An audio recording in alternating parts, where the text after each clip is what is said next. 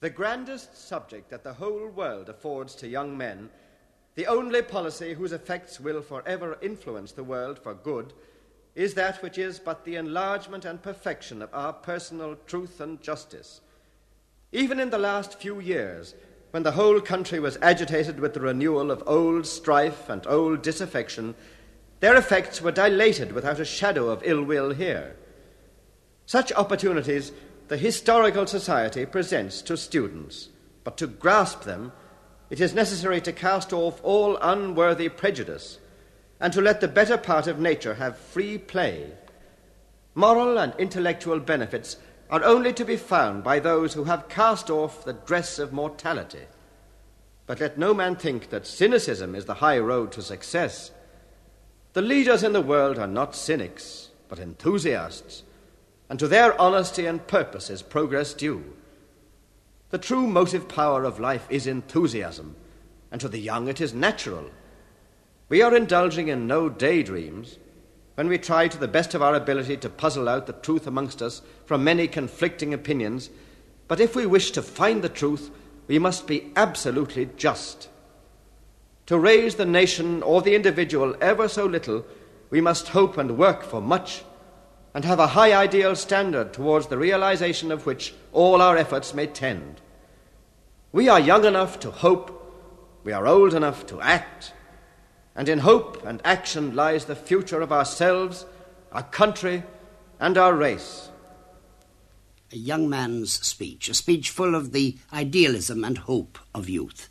An auditorial address delivered on the 13th of November 1872 to the College Historical Society of Trinity College, Dublin.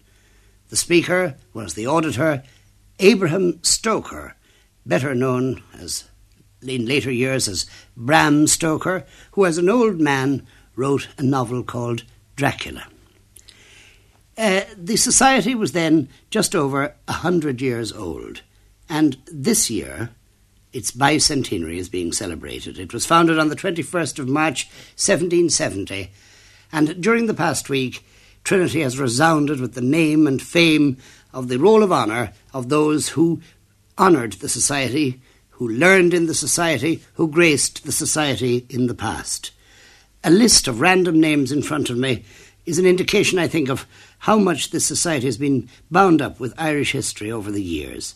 Former members of the College Historical Society: Wolfe Tone, Thomas Addis Emmett, Robert Emmett, Thomas Davis, John Blake Dillon, Isaac Butt, Edward Carson, Dermot Coffey, Gerald Sweetman, Owen O'Mahony, Lord Glenavy, Alfred Percival Graves, Standish O'Grady, Douglas Hyde, Thomas Moore, Joseph Lefanu, Abraham Stoker again, John Kells Ingram, Oliver St. John Gogarty, Oscar Wilde, Sean O'Hagerty.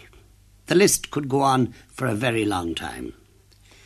Now, although the society was, as we've said, founded in 1770, it inherited, in fact, the papers, the records and the tradition, and indeed the status of an earlier society called the Historical Club, which was originally known as Burke's Club. It was founded in 1747, and the Burke in question was, of course, Edmund Burke.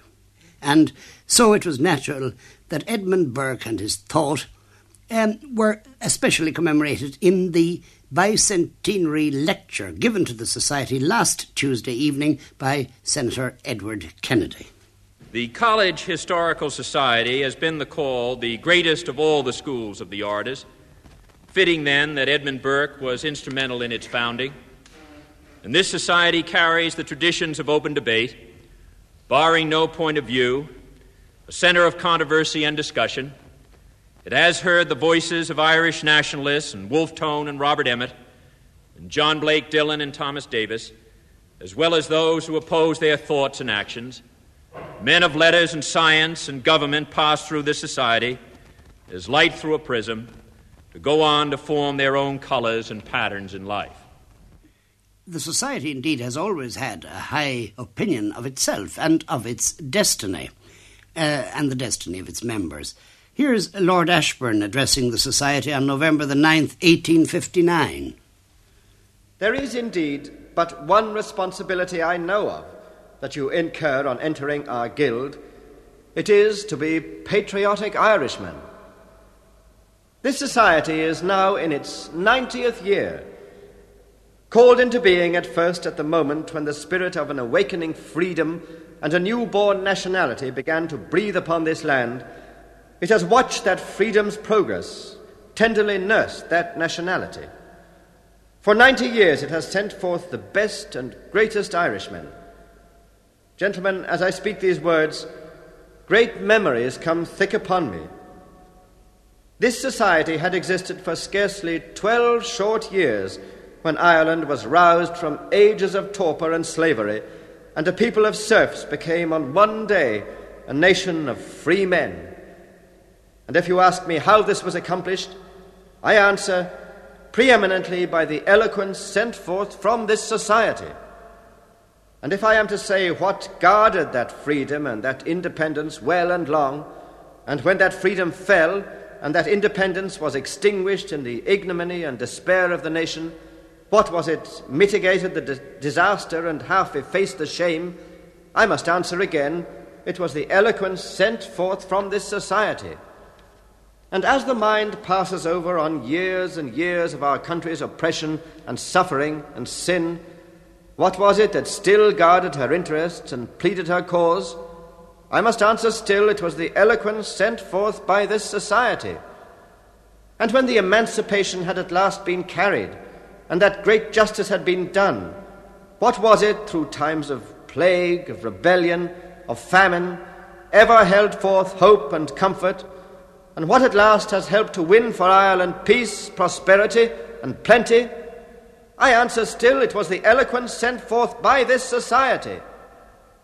Finally, if I am asked what it is that this day reflects the ancient fame of Ireland in the British Senate, brings back the bygone glory of her bar, and makes the old halls ring again, I answer, it is the eloquence sent forth by this society. And we, young men, what have we to do with this? It is a grand position that we stand in. Behind us stretches away the history of our country, over ages of sorrow and oppression. It brightens as it approaches the present, and the future is full of hope and promise. In the day of Ireland's sore distress, the men sent forth from this society did not fail their country. Shall it be said that in the hour of her prosperity we were found wanting? Gentlemen, these are the great thoughts by which I would seek to rouse you, my fellow members, to renewed exertions. These are the inducements that I would hold out to those who have not yet joined us to do so now. I have no others to offer. I desire to offer no others. For if you are not roused by ambition, if you care not for friendship or good fellowship, if you are cold to patriotism, I have no wish that you should become one of us. The word patriotism indeed echoes often in the speeches of the young men of the College Historical Society, and if it has a rival, it is the word liberty, following, of course, Edmund Burke. Here again is Senator Kennedy. Liberty, said Burke, is a general principle and the clear right of all or of none. Partial freedom seems to me a most invidious form of slavery. In America, we live with a form of partial freedom. Over the past 20 years, there have been assaults on the racial oppression, with the initiative coming mainly from the black community, working through the institutions of our land, the courts, the legislature, and presidential leadership. It appeared as though one barrier to equality after another was falling. Men of concern from the white population joined the surging effort, anxious to participate, inspired by their instincts for good and the courage and selfless dedication of black men in the front of the movement. But the changes did not come so rapidly. The barriers only appeared to fall, giving the illusion of progress. In matters of minority housing, employment, and public education, reasonable expectations were far from realized. The passage of laws was one thing, their execution quite another. Delays, exceptions in studies, and administrator apathy all sapped the hope of the waiting minority. The resulting frustrations and impatience gave rise to a new militancy, a harsh rhetoric, fearful to many, and these fears were played upon by forces of reaction. Over the last few years of decline in the civil rights momentum, the voice of the moderate man was not clear. Though many such men remained, many others left the field. The attention of some was diverted by the war. In the heat of the struggle, some were afraid to speak out against the excesses of the extremes, and many leaders upon whom we depended, both black and white, were lost to violence. Whatever the cause, the tide has shifted in America away from progress and equity. Change causes disruption and discomfort. The lessening of the intensity of that change brings back the warm security of the past. So it is that for the moment, many may find comfort in this turn of events. But this sense of well-being is false. The mine has merely been closed. The fire still rages within. Burke's warning that nothing is security to any individual but the common interest of all still holds.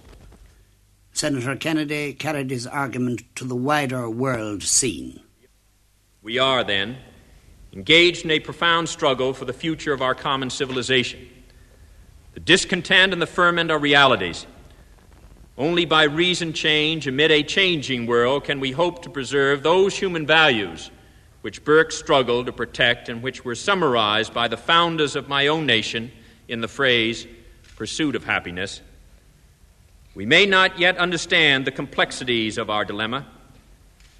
We do know that the future will either be one of increasing justice for our fellow man and the liberation of the individual to enrich his own destiny, or it will be a future of increasing repression and control, if a future at all. Discontent must either be met or suppressed. To meet it is liberation, to suppress it is the end of liberty. It was my genius countryman Benjamin Franklin who said, "They that give us liberty to obtain a little temporary safety deserve neither liberty nor safety. Nor, may I add, will they have them." What will the outcome be?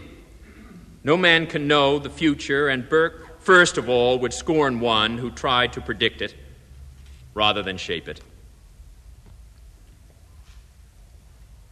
It is now almost 7 years since the President of the United States came to this city, not to the land of his birth, as he said, but the land for which he held such great affection. John Kennedy referred to the age in which we live, an age when history moves with the tramp of earthquake feet, an age when a handful of men and nations have the power literally to devastate mankind. But he did not speak in despair or with a sense of hopelessness. Those feelings had no place in his Irish heart. Across the gulfs and barriers that now divide us, he said, we must remember that there are no permanent enemies. Hostility today is a fact, but it is not a ruling law. The supreme reality of our time is our indivisibility as children of God and our common vulnerability on this planet. I choose to believe that Burke would have agreed with that view of reality, and I can only hope that we who remain will choose to work from it. The thanks of the Society was conveyed to Senator Kennedy after Tuesday night's meeting by the present auditor, Mr. Ian Ash.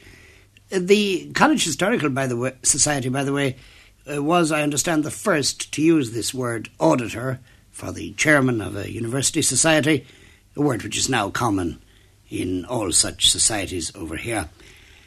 I talked to Ian Ash later and asked him whether he felt that the society today is very conscious of its tradition, one might say, the weight of its tradition. No, I wouldn't say all the time. I'd say occasionally, when one looks back and looks at the membership list, the former membership list, you realise the people it's produced. And the ordinary membership, it's got home to them now in this year, the tradition that exists within the society. In fact, this bicentenary has produced, I think, a pride amongst members, and that the membership has now rocketed to about 900 and could well be 1,000 before the year is out. And is that much more than the membership has tended to be? Well, the membership up to now has been between 600 to 700, and there's no question about it, this week has done a great deal of good for the society within college. Well, now, has it done a great deal of good for anybody else than the society? The trouble about societies in universities, in other words, tiny academic sub-groves within academic groves, the trouble is that it all seems to convey a bit of Mandaриnism, doesn't it? A bit of elitism. Well, I don't know. My personal opinion is that everything is based on elitism. That I've seen so many socialist governments get into power. You have elitist government before very long. Now, to come back to the society angle, you have the HIST. Yes, it is to a certain extent based on elitism, but it's doing a very fine job as far as I'm concerned. The angle now will be to make it an international society. Now, up to this, we have purely asked people from Ireland and the British Isles to guest, but from now on, we have the opportunity and we have the reputation so that people will in fact come, I imagine, from the States or from Europe to guest at this society. What do you see as the real function of a society like this then? Is it to make its members possible politicians, to make them to... It's everything. I've seen people come in, make their maiden speeches, gauche, raw, etc., and they leave very, very solid people. After about 4 years. Now, debating, as a debating society, debating has, in fact, I think, had it.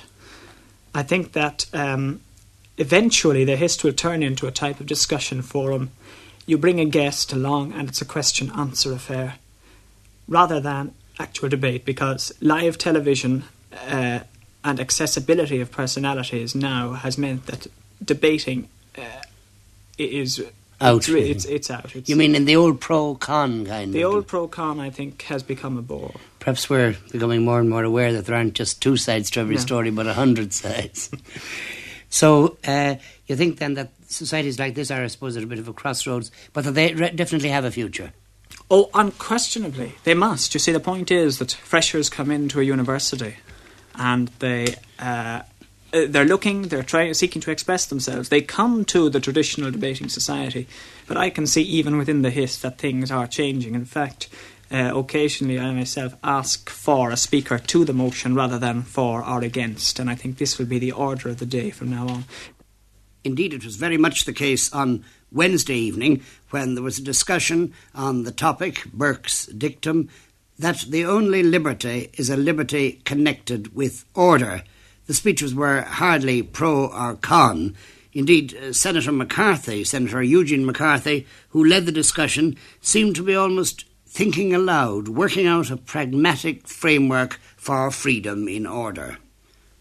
We've had a rather strange reversal of thought reflected, well, in many ways in the United States now, working on down from the acceptance certainly of theological revelation to a questioning of philosophy to a point now where one might say that there are many who say the proper study of mankind is animals. There's a lot to be said for it. 2 or 3 rather popular books, The Territorial Imperative and a book on aggression, which many people have taken up as a way of explaining all forms of social behavior. There are, I think, some things to be said for these studies, but it's moved to a rather unusual application, this concern over animals, in that we find, especially among women in the States now, a refusal. I know one who won't wear the fur of an animal that has reflecting eyes. She hasn't explained it yet, but others will not wear the fur of animals that have not been domesticated. If you're a domesticated mink, you're in trouble with her, but if you can remain somehow wild, you can die a natural death under difficult circumstances. These distinctions not growing necessarily out of the reflection on the animal and its social behaviors, but of a rather strange and extreme turning away from a somewhat reasoned judgment within the context of history. And it's within this context, I think, that we have to seek to establish some rules of order today, not by old precedents and not necessarily by what's handed down, not any kind of complete and certain order that fits together, but a kind of moving determination of what the rules are and what the principles are and what the confines of order are within which we can move towards independence and personal realization. And as we attempt to do that, I say there are two or three observations that are important. We're operating under a somewhat different time scheme, I think, from any that was accepted in the past. There's no one seriously talking, excepting some of the astrologers, about the second millennium. I think an encouraging sign. We have more people worried about 1984, and some in our country worried more about 1972. But certainly,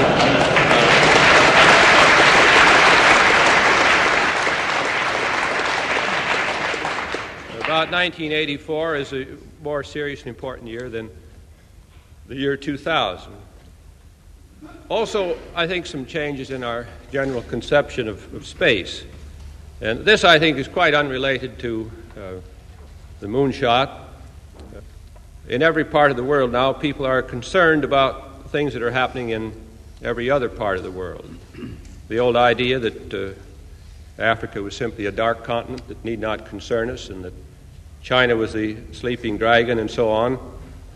This has all been set aside, and all of these continents and peoples and nations demand some attention from us, and not just attention, but almost every day, some kind of a judgment and some commitment.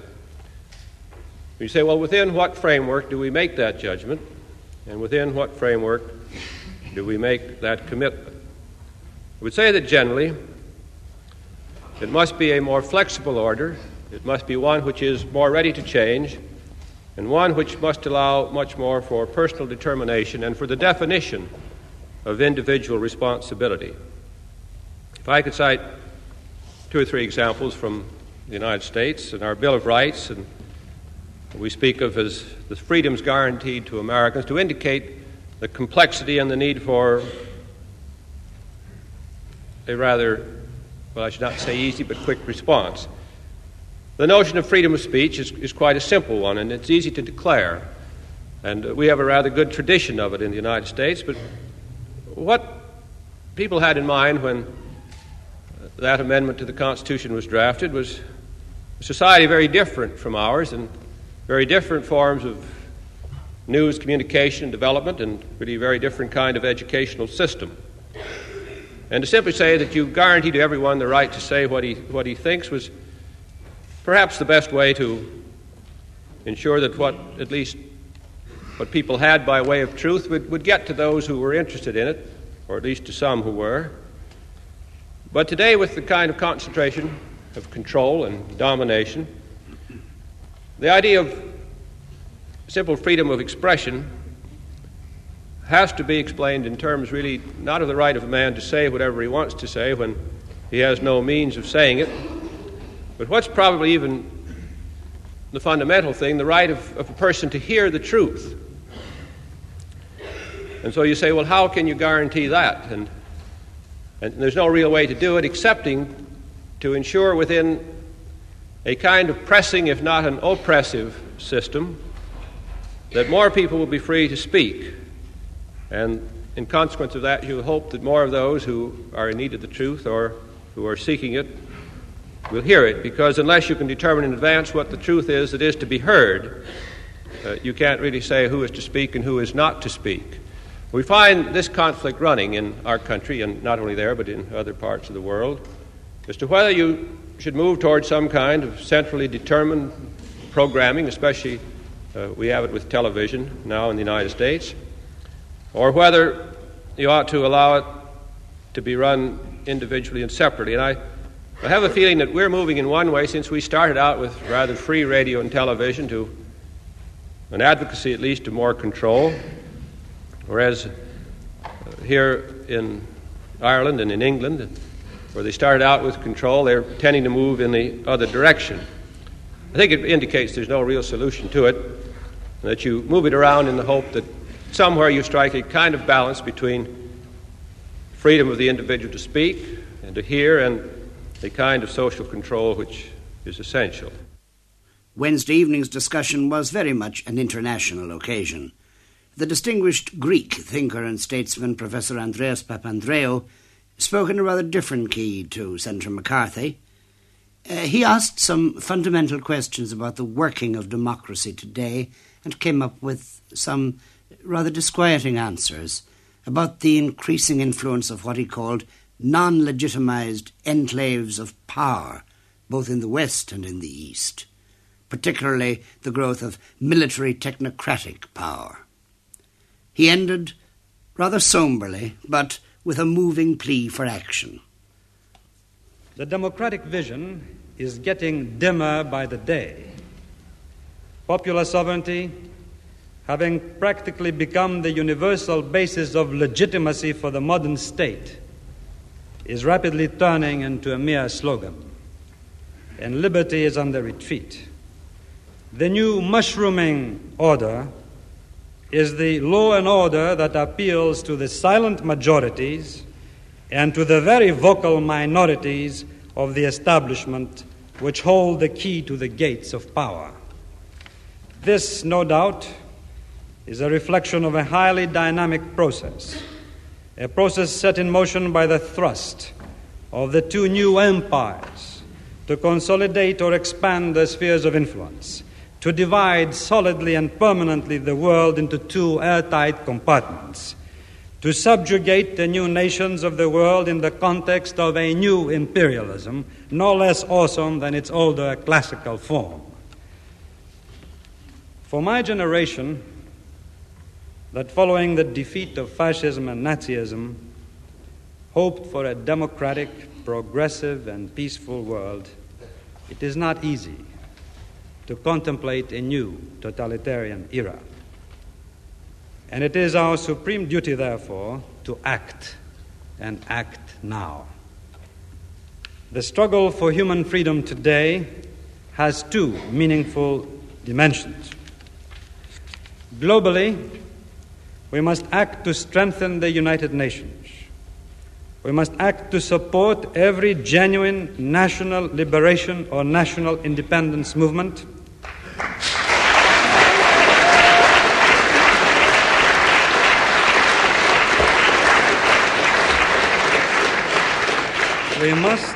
We must support every effort to break the vice of bipolarity, always mindful of the fact that the road to genuine internationalism goes through genuine national independence.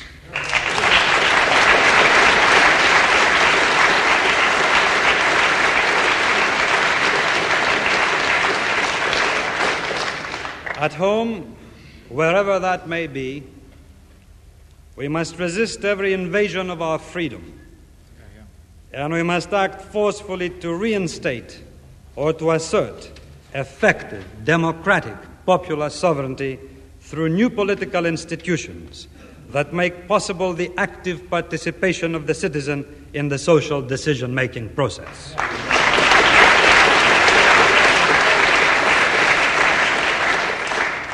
Above all, we must have the courage to listen carefully to the quests of the new generation, on whose sensitivities, awareness, and determination depends the outcome of the great confrontation between the forces of totalitarianism and freedom.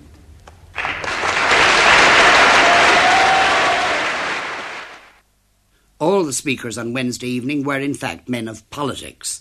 The Taoiseach was in the chair, and former minister and long-time luminary of the opposition in Dáil Éireann, Mr. James Dillon, appealed, as he said, over the heads of his colleagues to the student members of the society to go into political life.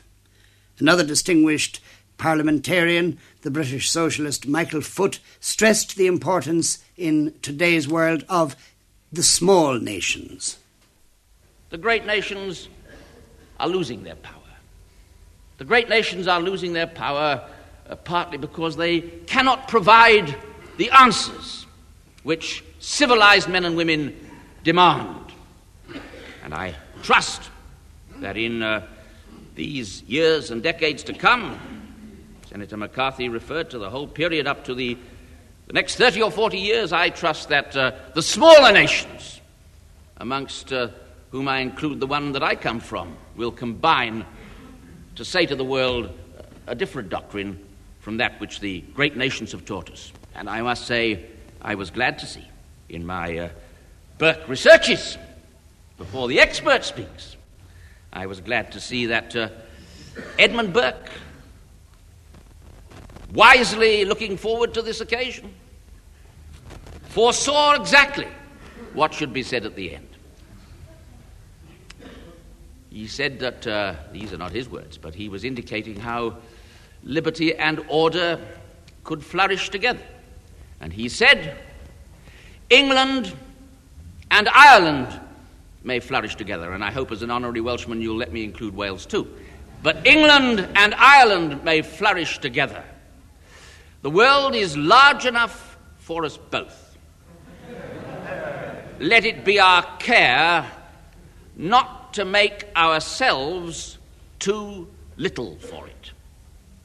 The danger for Ireland having expelled the English, and the danger for England having lost her empire, I'm very glad to say, the danger for both of us is that we should become too parochial, too obsessed with our own immediate problems, and unaware of the fact that England and Ireland and Wales have something to say to the whole wide world, and we should say it more forthrightly than ever. We should say it in the language of Burke I've quoted at the end, instead of the motion which was put at the beginning.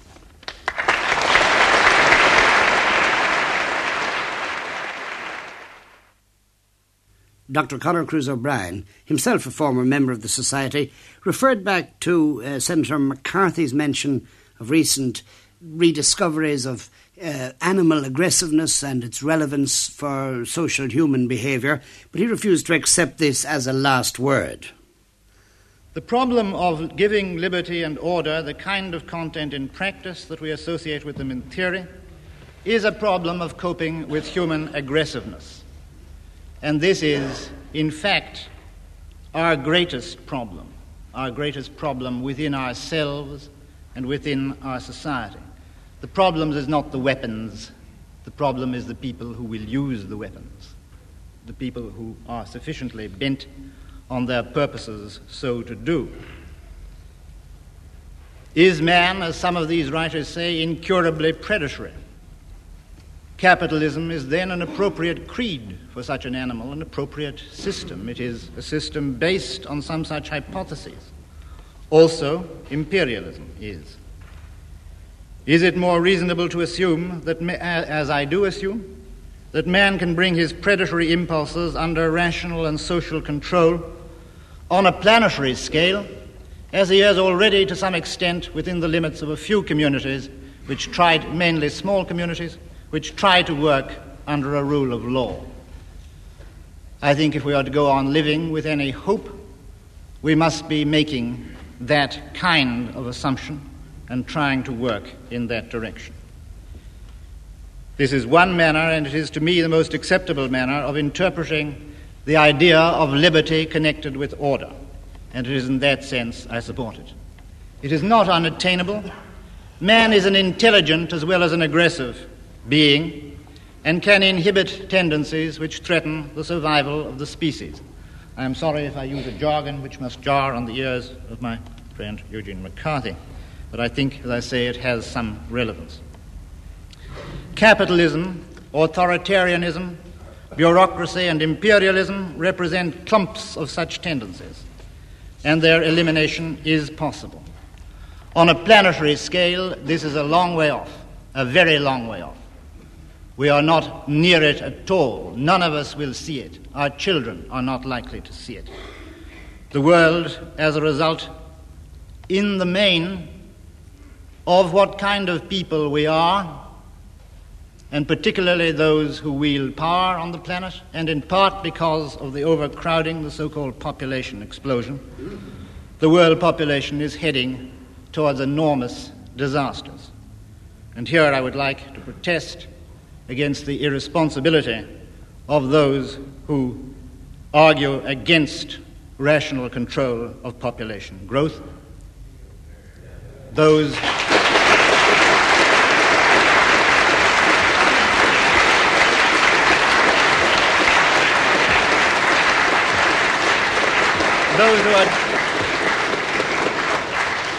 who are telling us, in effect, that the only checks on population, they never say it in words, they can only mean it in fact, it is the logical implication of their words, that the only checks on population must be the well-known natural checks of famine, plague, and war. On a planetary scale, this is a long way off. We can work for it locally now. We can study and promote the study of the workings of greed and aggression in ourselves, in our institutions, and in society. These are tasks of the psychologist and the sociologist, the economist, the zoologist. We can try to bring these manifestations under a greater degree of democratic social control. These are tasks of the citizen and of the politician, hoping always that the politician will bear in mind Bacon's remark about his own nature. We should try to understand the role of myth, ritual, and drama in our personal lives and in our society, and to release the creative instead of the destructive potential of these. These are tasks which involve artists, writers, and religious thinkers, as well as other citizens. Socialism, not a 19th century form of socialism, but a form suitable to the knowledge, capacities, and problems of the 20th century. An idea of socialism which could draw on the insights not merely of Marx, but on those of writers as remote from Marx as Edmund Burke. This could be a socialism preparing within the 20th century for the 21st century. It is in that sense that I would support the view of favoring a liberty connected with order. Thank you. Listen now to another statement on the problem of controlling private aggression and an appeal to work in order for the common good, outlined within the microcosmic framework of the College Historical Society on one famous occasion. Dark and gloomy as are our prospects, I do not yet despair of the Republic. Let us but set ourselves seriously to the work of reformation. In pointing out what I have thought wrong in our past proceedings, I have in effect laid down the rules which I would have you pursue. Fly like the pestilence the spirit of private quarrel. If any troublesome and petulant member breaks the good order of the society with his personal resentment, instantly remove the evil thing from amongst you and dismiss him to his proper station, the bear garden. Let not the sacred fire of your resentment be dragged forth on every trivial occasion, nor the censure of this society be a weapon in the hands of every peevish individual who may raise himself into imaginary consequence on the stilts of an impeachment. Be assiduous in history. Be bold yet temperate in debate. Be candid and cautious on the merits of compositions. Think of your past glories, the infamy of desertion, the greatness of the reward, the easiness of acquisition. This do, and ye shall live. Omit it, and ye are nothing. The speaker, Theobald Wolfe Tone.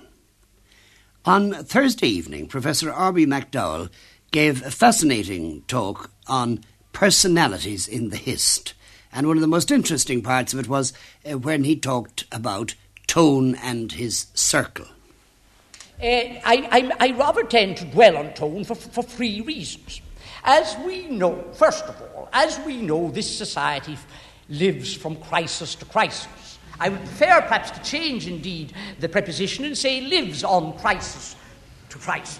Without a crisis, the society would find life somewhat monotonous.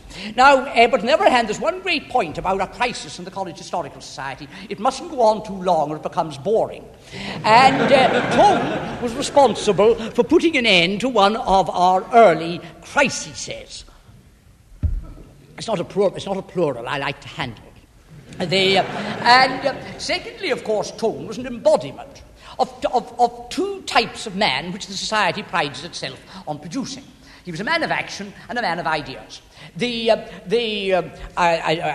an able politician and soldier, and he was a very successful writer, producing one of the great, in his diary, one, I think, of the great literary masterpieces of the 18th century. Thirdly, he was one of a very interesting and very brilliant circle. All, I won't want to repeat this term about each of them, a surprisingly fine speaker.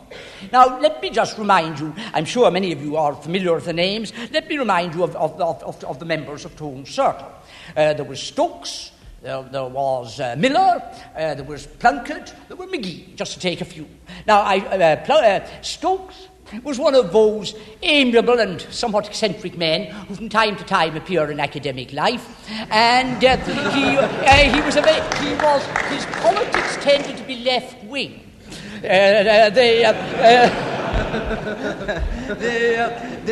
He was a United Irishman, but at the same time he strove to make the Irish poor Protestants, saying they wouldn't object to his activities because they'd realised the good intention behind them. He answered Payne on theology, he answered Malthus on population, he helped to found the Dublin Zoological Society, and when Lord Clare conducted his celebration of visitation of Trinity, and every member of the college was asked certain questions, Stokes, as a fellow, was asked, did he know of any illegal organisations in college? He said yes, the United Irish clubs he believed existed, and Orange societies. Clare apparently gave him one long look.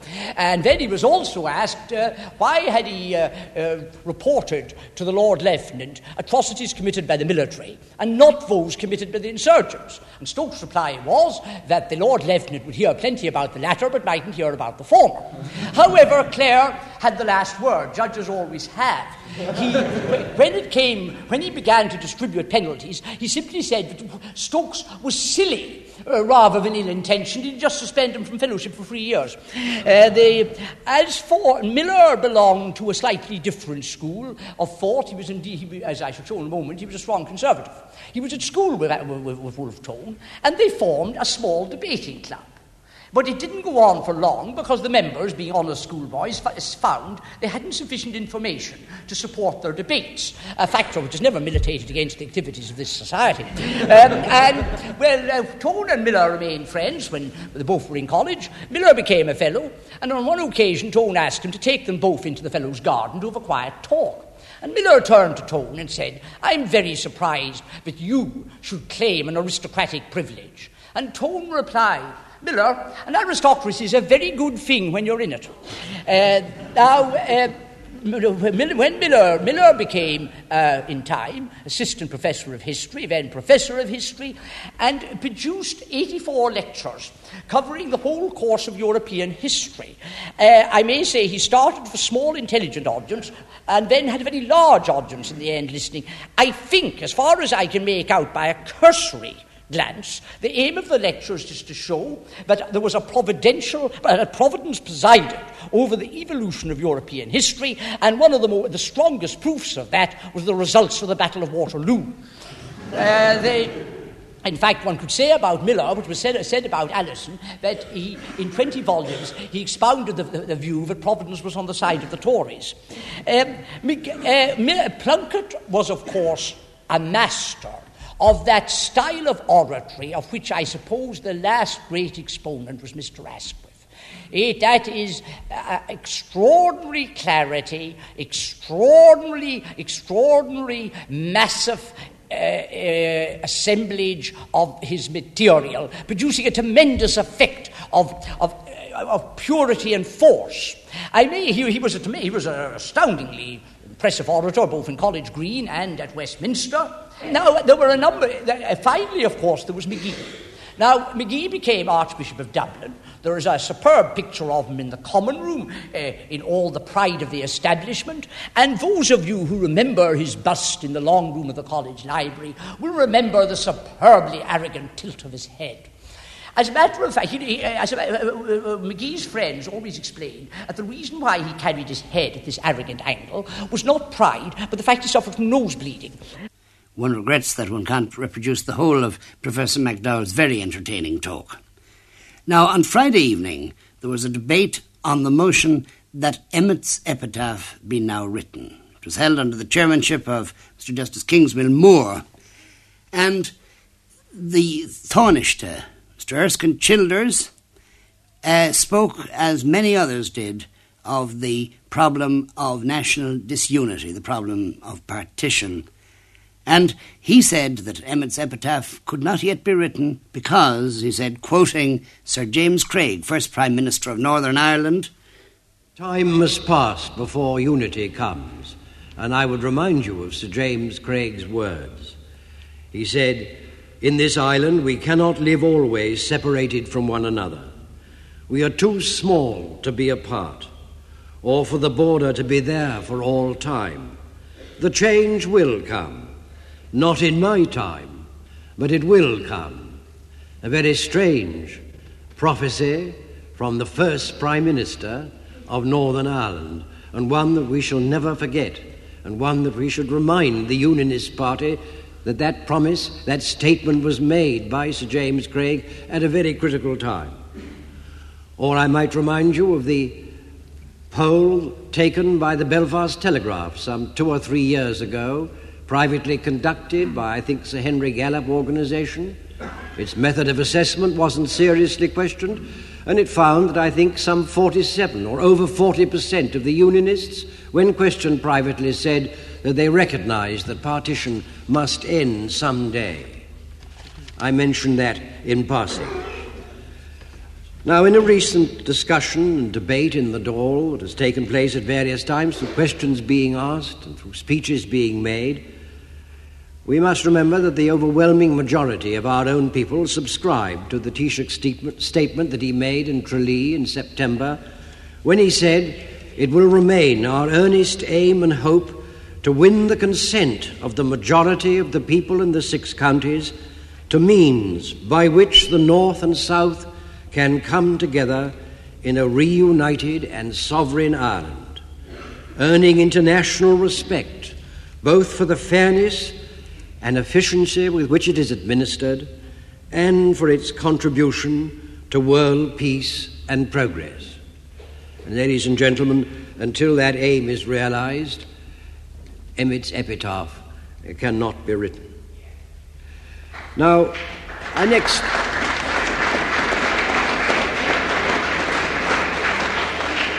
want to say a few words about what I believe are to be genuine social, economic and political advantages in unity. And I say this in all seriousness. I'm quite aware of the economic difficulties of reunion. I nevertheless believe profoundly that when we realise that we will be joining the European Economic Community in 2 or 3 or 4 years, that regardless of our voting power expressed in the terms of the way in which we join, we'll be a minor member.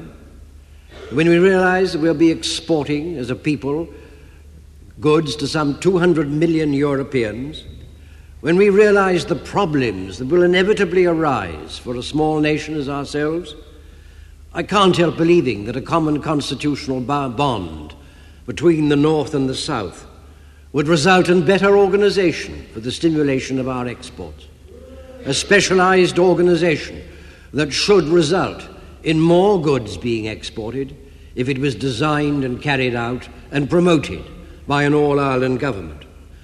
I believe that when tariffs largely disappear between Great Britain and Ireland and between Europe and Ireland, it will be all the more important for a country like ours to think together on the problems that face us in the European Economic Community.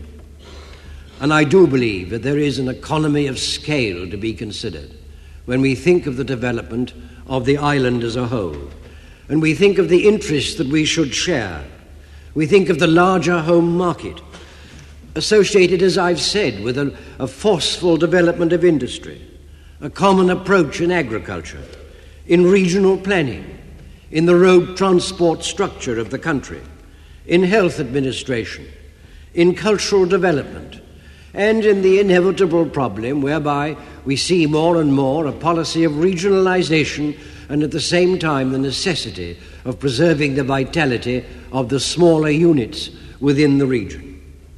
Now, I believe in these things, and I realize there's an economic price to be paid. But I've always had faith that the country as a whole could do these kind of jobs better than truncated, and I always shall believe it. Mr. John Hume urged that when we speak of the peaceful reunification of Ireland, we should face up to the hard realities involved in this.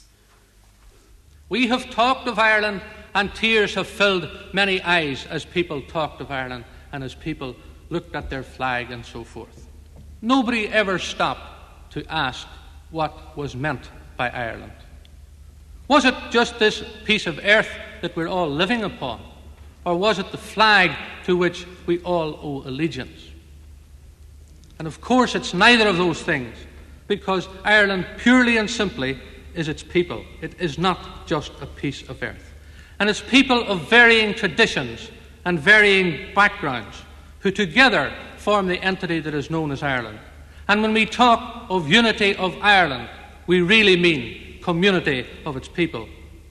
And by the same token, when we view our country in this light, the border is not a line on a map to be eradicated by whatever means we can. The border is a mental border between people. And if we're seeking unity of the country, which means unity of the people, it means that we must be tackling this mental border that is built on fear and on prejudice and on misunderstanding. And the only way to wipe that out is by developing understanding and friendship. And this is the real task, ladies and gentlemen, that faces anyone who genuinely wants to solve the Irish problem. The weakness of that point of view is that it is undramatic, but its virtue is that it is the only way. And if we look too at the origins of the northern state, we see that this view that I present can only be confirmed. Because when we look at its origins, what in fact happened? The orange card was played.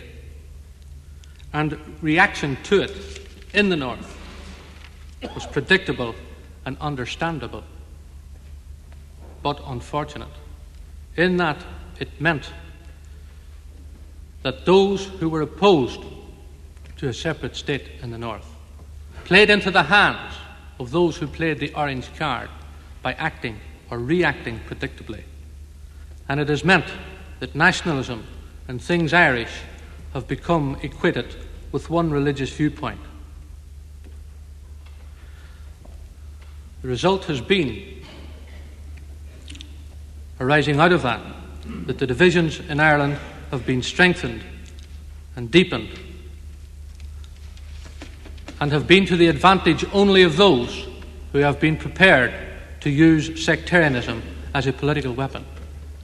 And as long as sectarianism is used as a political weapon on this island, then so long will this country remain divided. And indeed it's rather puzzling to me that in spite of the many lessons of history, it is inevitable that, indeed it's puzzling to me that in spite of the many lessons of history that this was allowed to happen, and indeed that similar things could even happen today. Because the lessons of history are that any person who wants to achieve a political viewpoint through extreme means is usually met by an extreme reaction. And in meeting them with such an extreme reaction, all you do is strengthen their point of view and make it almost certain that they will achieve it. That same danger exists in the north of Ireland today, and we must not allow ourselves to fall into the trap. The extremism of right-wing unionism must not be met with extremism. It must be met instead with firm and strong moderation. And the more extreme they become, the more firm must we be in our moderation, and the more moderate must be our reaction. because extremism, when it breeds extremism, wins out in the end. And by returning extreme, or by reacting extremely to the extremism of right-wing unionists today, either in the north or in the south, we are only playing into their hands. Because in the last analysis, reason and reason only will solve the Irish question. Passion never will. And indeed, not only in the northern part of Ireland have the reactions to the setting up of the northern state been unfortunate. Because what has happened as a result of the playing of the orange card, and as a result of the reaction playing into their hands, we have now two confessional states in Ireland, neither of which is worthy of the best in the Irish people. And what we must now be striving for and set our sights upon it is a pluralist Ireland, one which will be richer for the full participation of our different traditions.